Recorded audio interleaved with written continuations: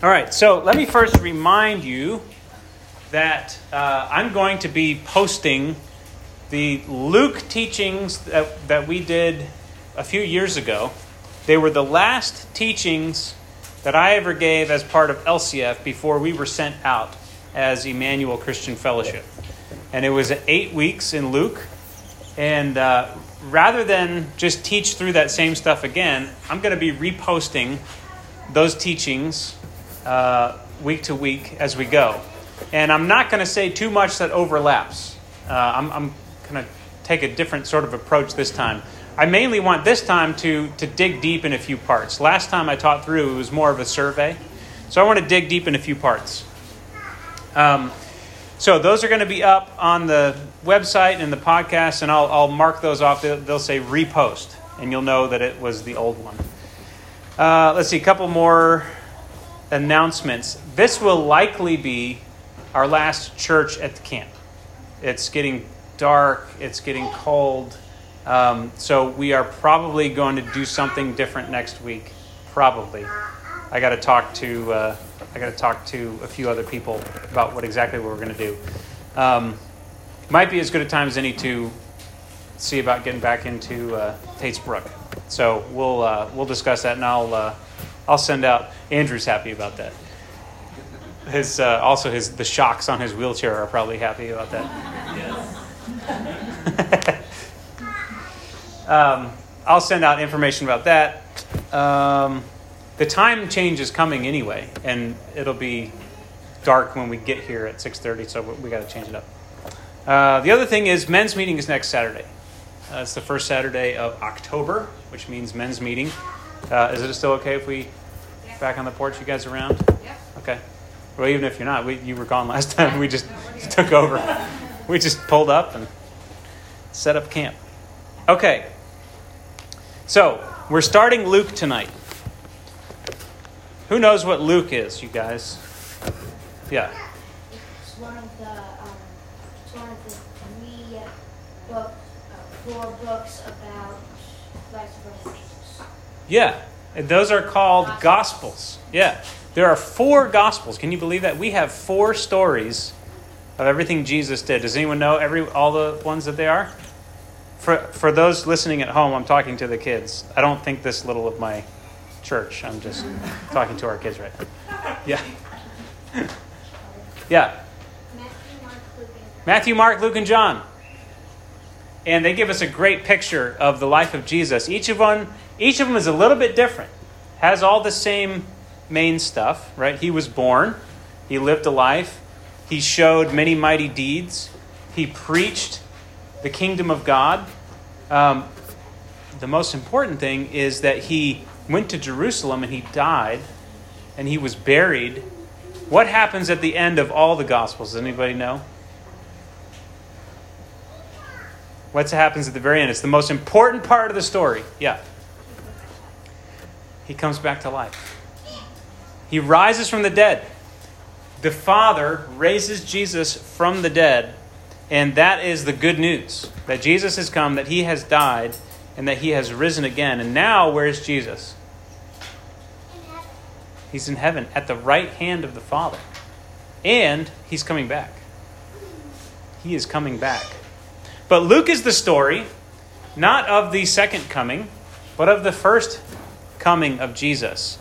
And if you remember the story of the kings, you guys remember the story of David? David was a king. He wasn't the first king of Israel. Who was the first king? Salem. Who was the first king of Israel?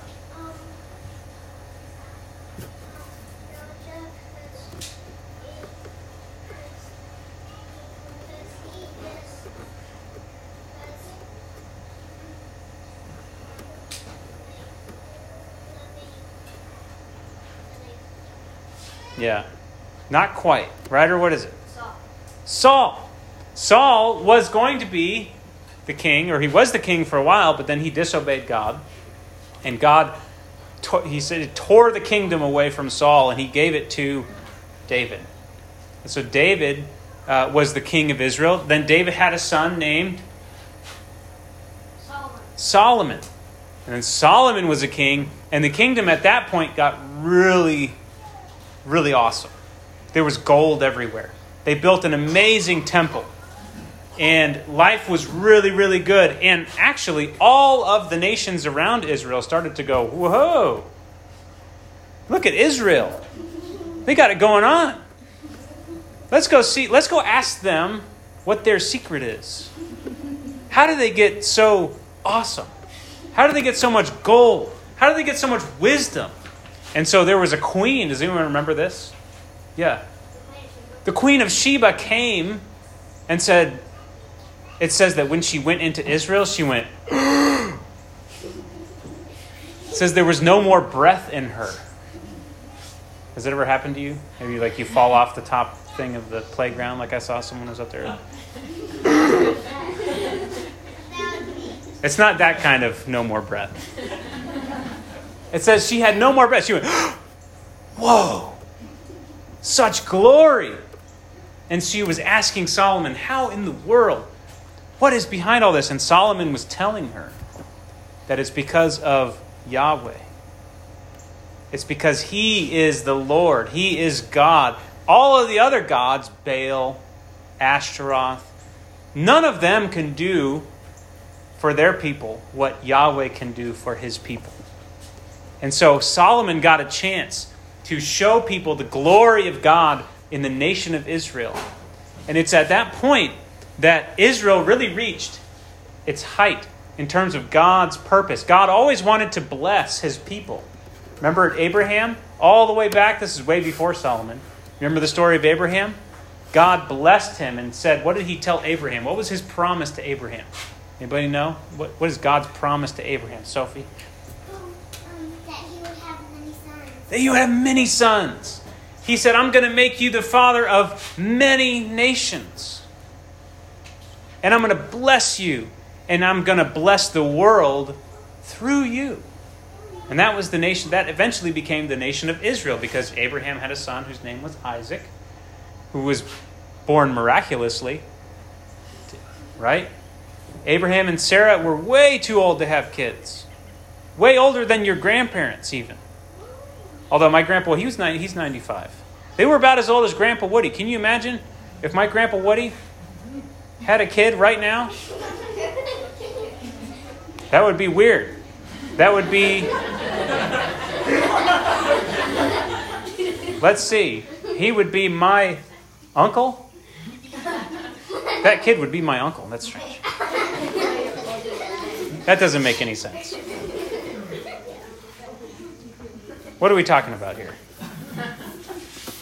Oh, Solomon in his kingdom, in the kingdom of God. It was glorious.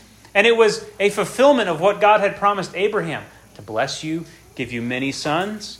There were lots of people in Israel and make them blessed. Blessing means it's really, really good. Israel had it really, really good. But what happened? Yeah. They disobeyed God. How did they disobey God? What was the primary way they disobeyed God? He would worship with his wives. He would worship with his wives. Yeah. He got married to lots of wives, which is weird, right? And each of his wives was like, worship this God, worship this God, worship this God, worship that God. And he said, okay.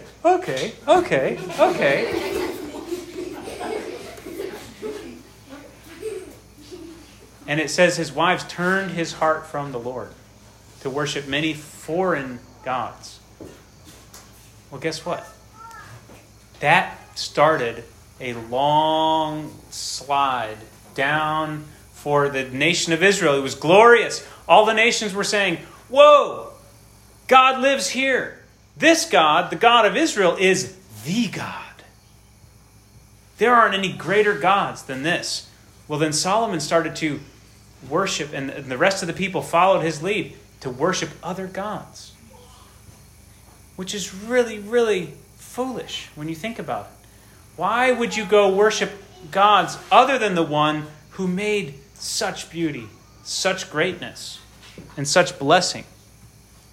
And God said, yeah, that's really, really foolish. I have no idea why they're worshiping gods. Because guess what? They're not even gods. They're just pieces of stone, pieces of wood. Can that piece of wood give you all this blessing and wisdom and glory? No. All it does is just sits there. One of the prophets, I love it, he says, what is an idol? An idol is just a piece of wood. You take down a limb from a tree and you cut it in half.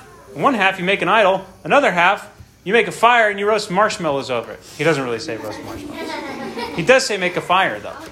He goes, what's the difference? How is this wood any different than this wood? The wood that you use for your fire and the wood that you bow down and worship. Idolatry doesn't make any sense. Why would you worship firewood? Oh, firewood. Oh, firewood.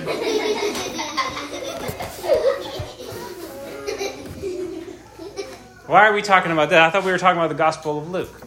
Well, here's the thing. The Gospel of Luke picks up right where the story of David and Solomon and all the kings of Israel, what happened at the end of the long downfall. There were lots of kings. Most of them were bad. A few of them were kind of good. They end up, first of all, the kingdom is split into two. Israel and Judah. Israel gets taken into captivity by the Assyrians. Boo. Say, boo, Assyrians. And then even worse, Judah gets taken into captivity to the Babylonians. Boo. And here we are. God promised them the land. He promised Abraham that they would be in this land. And they get taken out of their land. And so Israel now is in mourning. Not mourning like when the sun comes up, but mourning when someone dies. They have lost the glory. They have lost the presence of God, and they have been shut out of their homeland. They've been taken out of their home. How would you feel if someone took you out of your home, out of Lexington, and took you way far away, like to Minnesota or something? I hear it's cold up there in the winter. And you say, this is not right. This is not what God promised. Well, in between the exile to Babylon and the exile to Assyria, and when Luke writes his gospel, there's a period where Israel isn't quite sure how God's going to fix all this. They end up coming back to Israel, but it's nothing like the time of Solomon. Nothing. There's no gold. There's no glory. None of the other nations want to know. None of the other nations are seeking wisdom from Israel. In fact, all the other nations are just kind of going, Israel. Who likes them anymore? They haven't been relevant for a long time. So none of the nations respect Israel. Israel is saying, this is not how it should be. This is not what God promised us. Okay, so the people of Israel have this on their heart. And some of them are turning away to other gods and saying, well, God must have abandoned us. But some of them are still waiting for God to come and to reestablish. What did God promise David? You told me what he promised Abraham. What did he promise David? Yeah. Make his nation powerful. Sort of. Do you remember, Sophie? What did God promise to David? That he would be the king, but also what? Oh. Yeah. That his son would come from David's. That there would always be someone, one of the sons of David, one of the descendants of David, would always be the king. Forever. Okay? So Israel is saying, well, God promised David that he was going to set one of David's sons on the throne forever. Well, where is he? And here comes Luke. And this is the story that Luke wants to continue. Now listen to this. Okay, so that's the background of Luke. Luke tells the story. He opens the story up. It's a beautiful opening.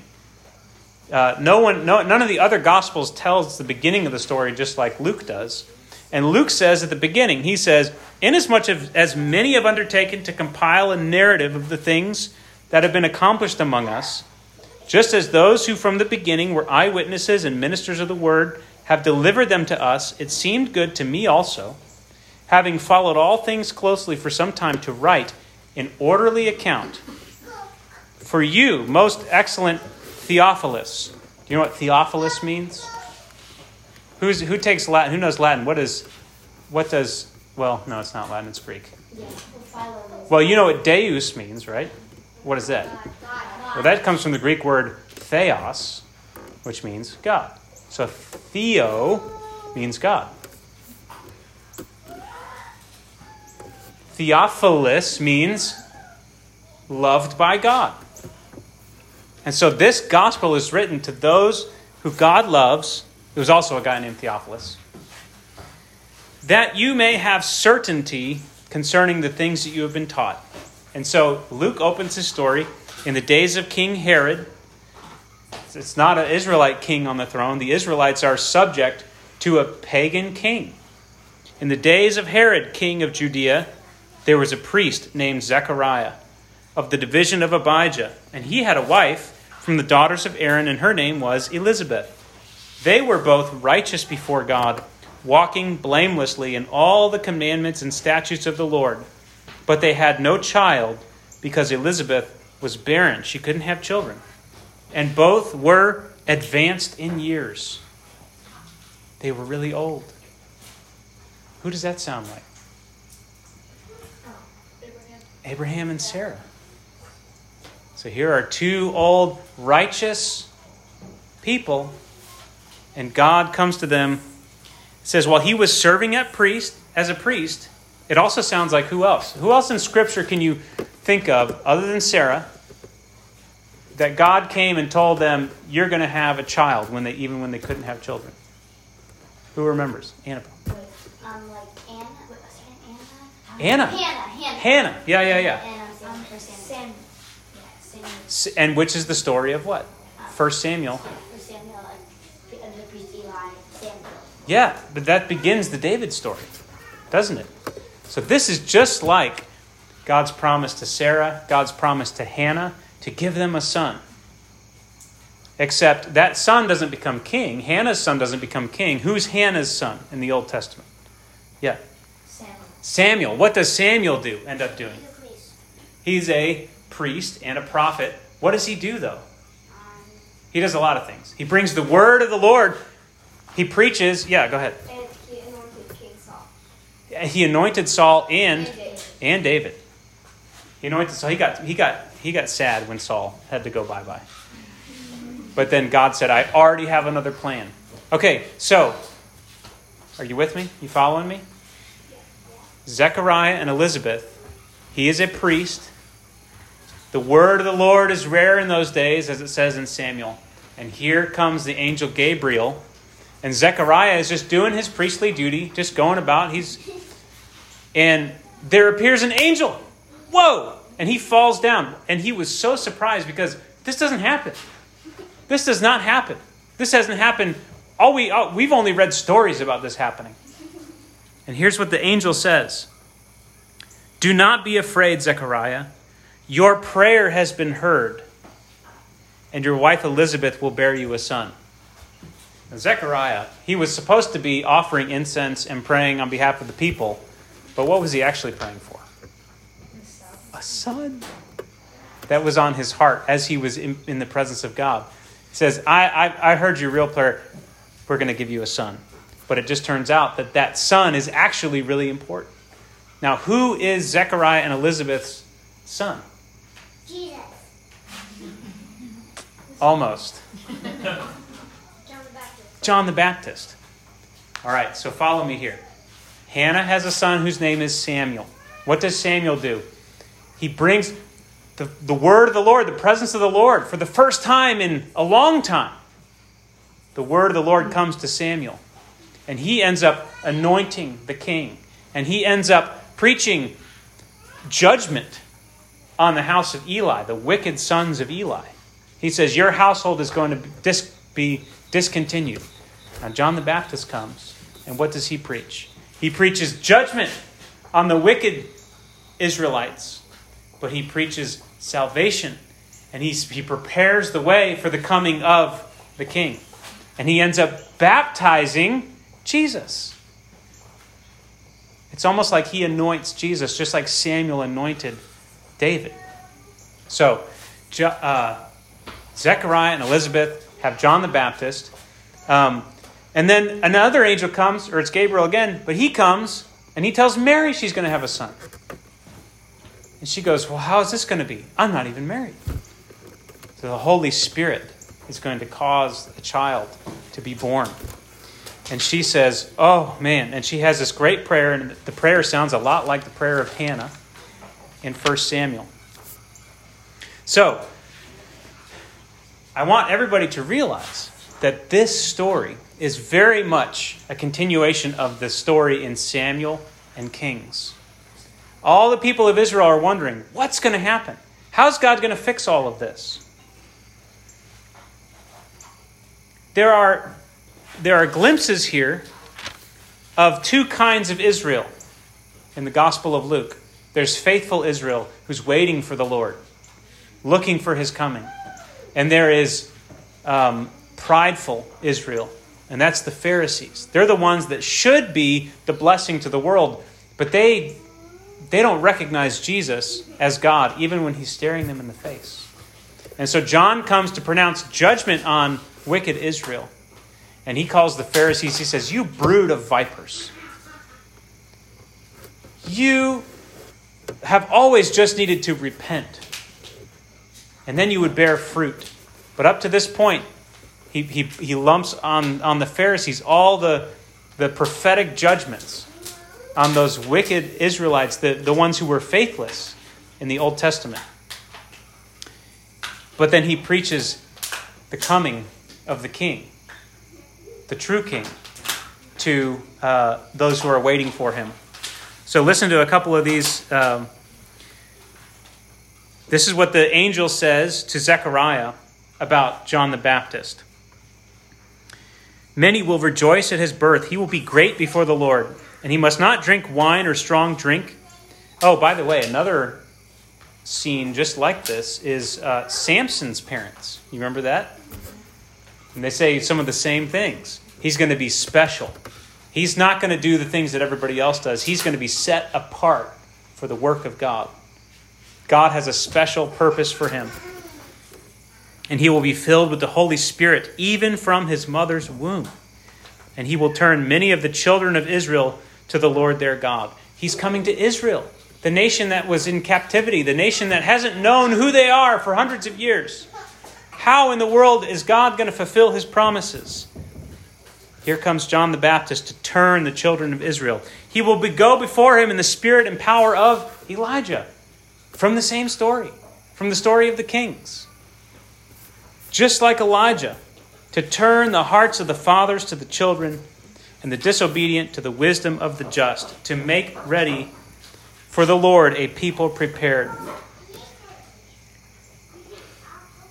And this is what the angel says to Mary about Jesus. Behold, you will conceive in your womb and bear a son, and you shall call his name Jesus, and he will be great, and will be called Son of the Most High. And listen to this. Listen. The Lord God will give to him the throne of his father David. This is how he's going to fulfill his promise. Jesus is the one who's going to sit on the throne of David. And then Luke tells us that Joseph and Mary, these people that you don't really know who they are up until now, guess what? Their lineage goes all the way back to David. Isn't that cool? So God is fulfilling his promise. It took a long time. Some people gave up hope. But God is saying, I am now getting ready to put one of the sons of David on the throne. Isn't that pretty cool? That Jesus is the answer to God's promise to David long, long time ago. And he will reign over the house of Jacob, that's Israel. And of his kingdom there will be no end. That's exactly what God said to David. I'm going to sit one of your descendants on the throne, and his kingdom's never going to end. And this is what the angel tells Mary that Jesus is going to do.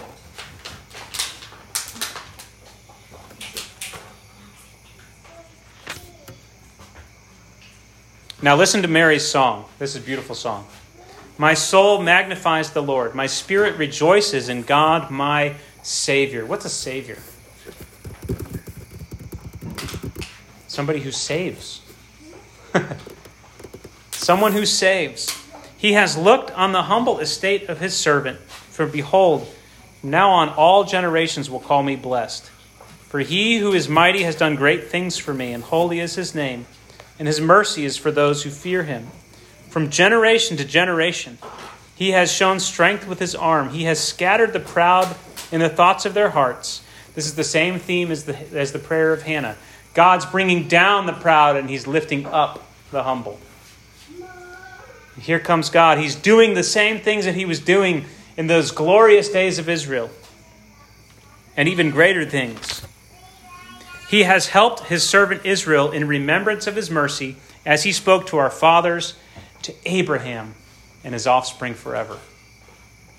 Luke wants us to know that the story of Jesus that he's about to tell is the story that all Israelites knew.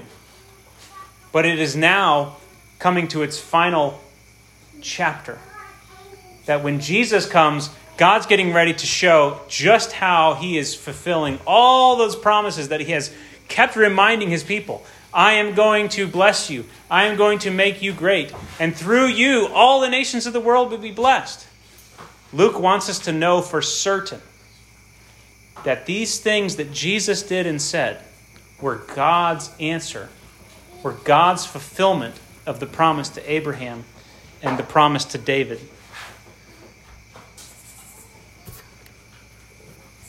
And Luke says, I'm going to write to you an orderly account. Luke is very intentional about the way that he structures his story and the details that he includes. He's not just bringing random bits of the Old Testament in. He is very carefully crafting his story to tell us that the story of Jesus is the story of the Old Testament, coming to its fulfillment and its climax. Okay? So, he says also, I'm writing that you would have certainty concerning the things that you have been taught. Luke was writing to people. I mean, this is a big deal. It's been hundreds of years since we've known for sure what God is up to. And here comes Jesus. And now Jesus has come and he's lived and he's back at the right hand of the Father. And Luke's writing a story for the people who believe in Jesus so that they would know for sure that what they've heard about Jesus is true. It's not just legend. Okay? And Luke writes both to Jewish people, but he also writes to Gentiles. Because the story of Israel really is the story of the Gentiles as well. God's promise to Abraham was to bless Israel so that all the nations of the world would be blessed through them. So here's what Luke is writing for, that they would have certainty. For Jews, that Jesus really is the Messianic King, that he is the one in the line of David. And amen. And that those who reject him reject God himself as king and bring judgment on themselves, just like unfaithful Israel of old. And these are represented by the Pharisees. And this is what the scriptures have always been pointing to. This is what Luke is writing so that his Jewish brothers would have certainty of. This is what scripture has always been pointing to. You can be sure because of how it took place. You can be sure because of how it took place. And Jesus brings the whole story to its fulfillment. We've reached the final chapter, right? It's like those Lord of the Rings movies. The first one's pretty good. The second one's good. But man, you get the last movie and like all these things that have just been building now coming to its fulfillment.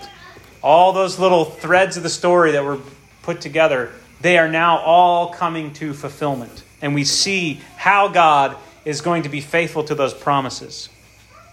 For the Gentiles, Luke is writing that they can have certainty that Jesus, the King of the Jews, is the King of the world.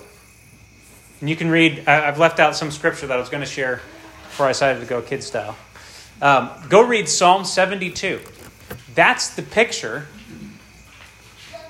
of a king in Israel. Psalm 72. Read that this week. That's the mental image of a king that Israel would have had. And in that you see all sorts of, the king brings provision, the king brings military protection. But the one other thing that you also see is that the king of Israel is to be the king of the nations. That he is to be a channel of blessing, not just to the people of Israel, but to the world, through Israel to the world. And here's what Gentiles need to know. The redemption of Israel, God's fulfillment of his promises to Israel, mean the redemption of the world. That the coming of the king of Israel means the coming of the king of all nations. And that there is blessing because this Jewish king came. Because God was faithful to his promises to this nation, you Gentiles are included within that. This is what Simeon says when he sees Jesus. He says, "Blessed be the Lord God." Oh, this is Zechariah's prophecy. Hang on. Where's it's getting dark here. I can't see.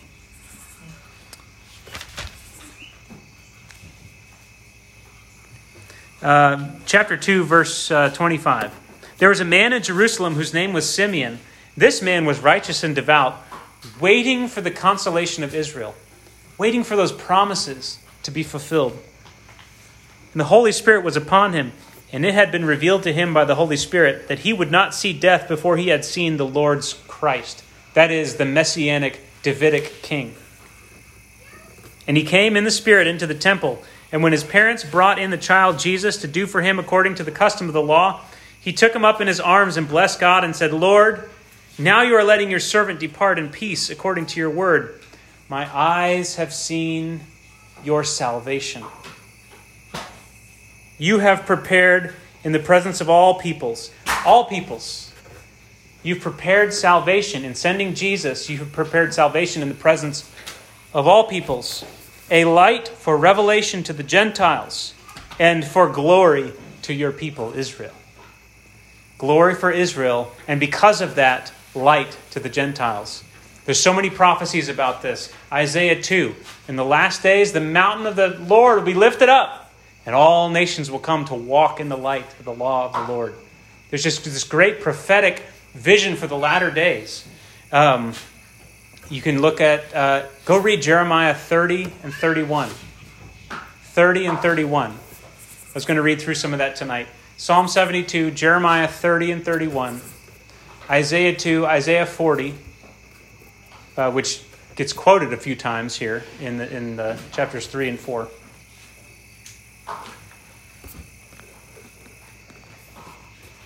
So certainty, that you may know for certain, Jews, that this is the fulfillment. Gentiles, that because of its fulfillment, it means a blessing to you too. And for everyone, that this is what the kingdom is really like, that this is what God is really like. He has come down, he has been made flesh. And the way that he lived is the way that God is. That's what we are to know for certain.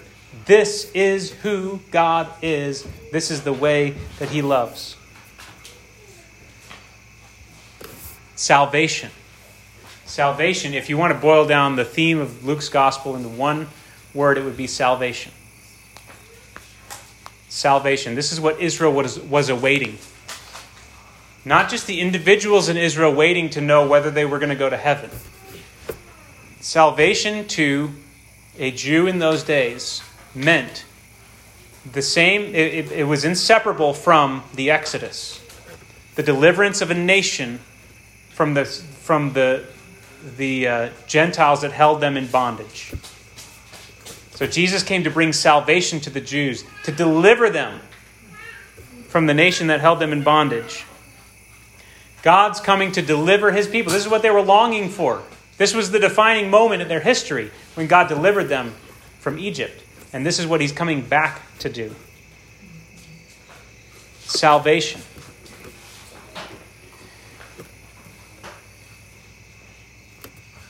Deliverance is a word, I think, that gets across the meaning a little better. Man.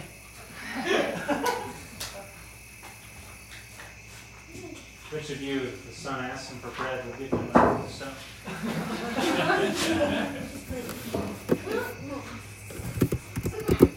a stone of stumbling and a rock of offense.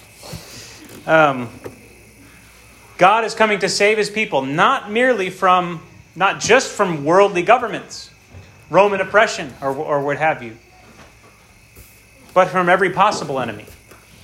You see salvation coming over disease, illness, yes, oppression from governments, but also the sin that held people in bondage. He's coming to deliver his people from every possible enemy, including the sin that was itself the cause of their perpetual exile. He's coming to deliver his people from not just the foreign oppression, but from the sin of their own hearts that keeps causing them to turn away from him. He's coming to save them from even that. Okay, let me wrap it up here. So Luke is writing that you may have certainty concerning the things that you have been taught. You know, that's a great word, because the word that I hear most often used to describe our current age is uncertainty. And I think we need what Luke has to tell us right now more than ever. Yes, we live in a time of great uncertainty. And Luke has come to give us certainty according to the things that we've been taught. Amen? This is a book that if we are diligent over the course of these next 8 weeks to read it and study it, will give us deep, great, abiding certainty about who we are, first of all, about who he is. And second, about who we are. We're going to read Luke and Acts. It's one story. The beginning of Acts says, in the former book, O Theophilus,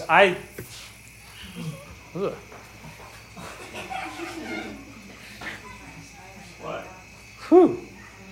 That was a loaded mosquito.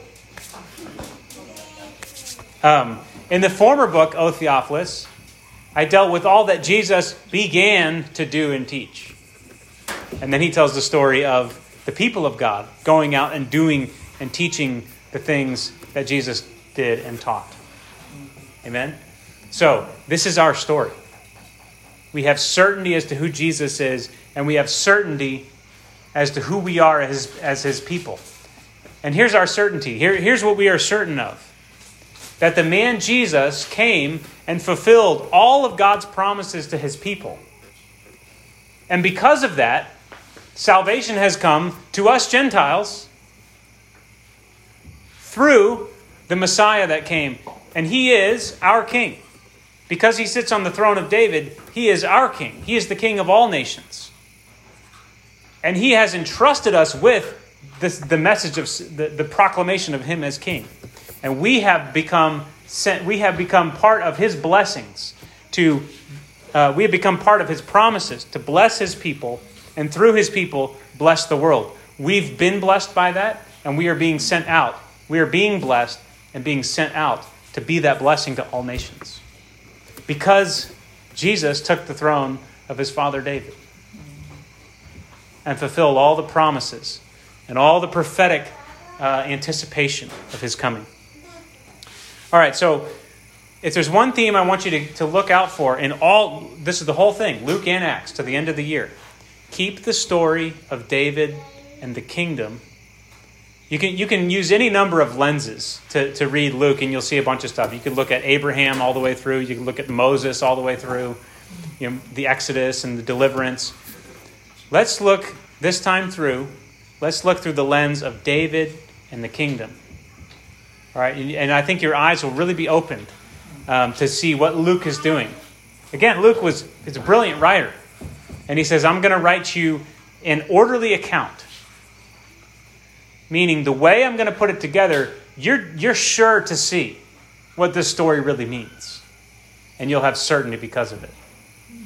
All right? Luke is I think he's the most voluminous author in the New Testament. Meaning his writings account for the largest chunk of the largest single author. Which is pretty cool to think about. Luke and Acts. I think he's like 23% of the whole New Testament. is from Luke. And it's great because I love reading Luke's writing. And I love the way that he pulls in the Old Testament and really says, this really is the story. It really happened this way, and this is how we know that this was the fulfillment. Amen? All right, so I'm praying that God gives us a deep certainty that as the world just continues to roil around us and go all sorts of different directions, and people get outraged here and outraged there and all upset and all confused over here and all just... We have an opportunity to give ourselves to the most certain thing that there is and to become a haven for those in need of certainty. We have it. Praise the Lord. And this is a rock that, as Luke says, that we can dig down and build the foundation on the rock. Let's dig down. Let's do a lot of digging in these days. And find Jesus. Find the purpose and the mission of the people of God. And just know for certain, to have certainty according to the things that we've been taught. Let's pray. Father, thank you for the certainty that comes through this gospel. Lord, thank you for Luke and the way that he saw crystal clearly in the way that Jesus lived his life and the way that the story came together. He saw how you were fulfilling all of your promises to Abraham and Moses and David in Jesus. Lord, Luke followed all these things closely from the beginning, and he saw it.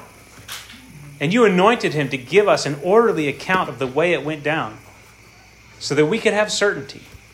And so, Lord, I pray that the certainty that for which Luke wrote this gospel would be ours. And Lord, we thank you that we are beloved by God and we are the recipient of this book, that we are Theophilus. And Lord, I pray that you would come and anoint these weeks and months as we go through Luke and Acts. Make us as sure as ever of who you are and what you're doing in and through us. In Jesus' name, amen.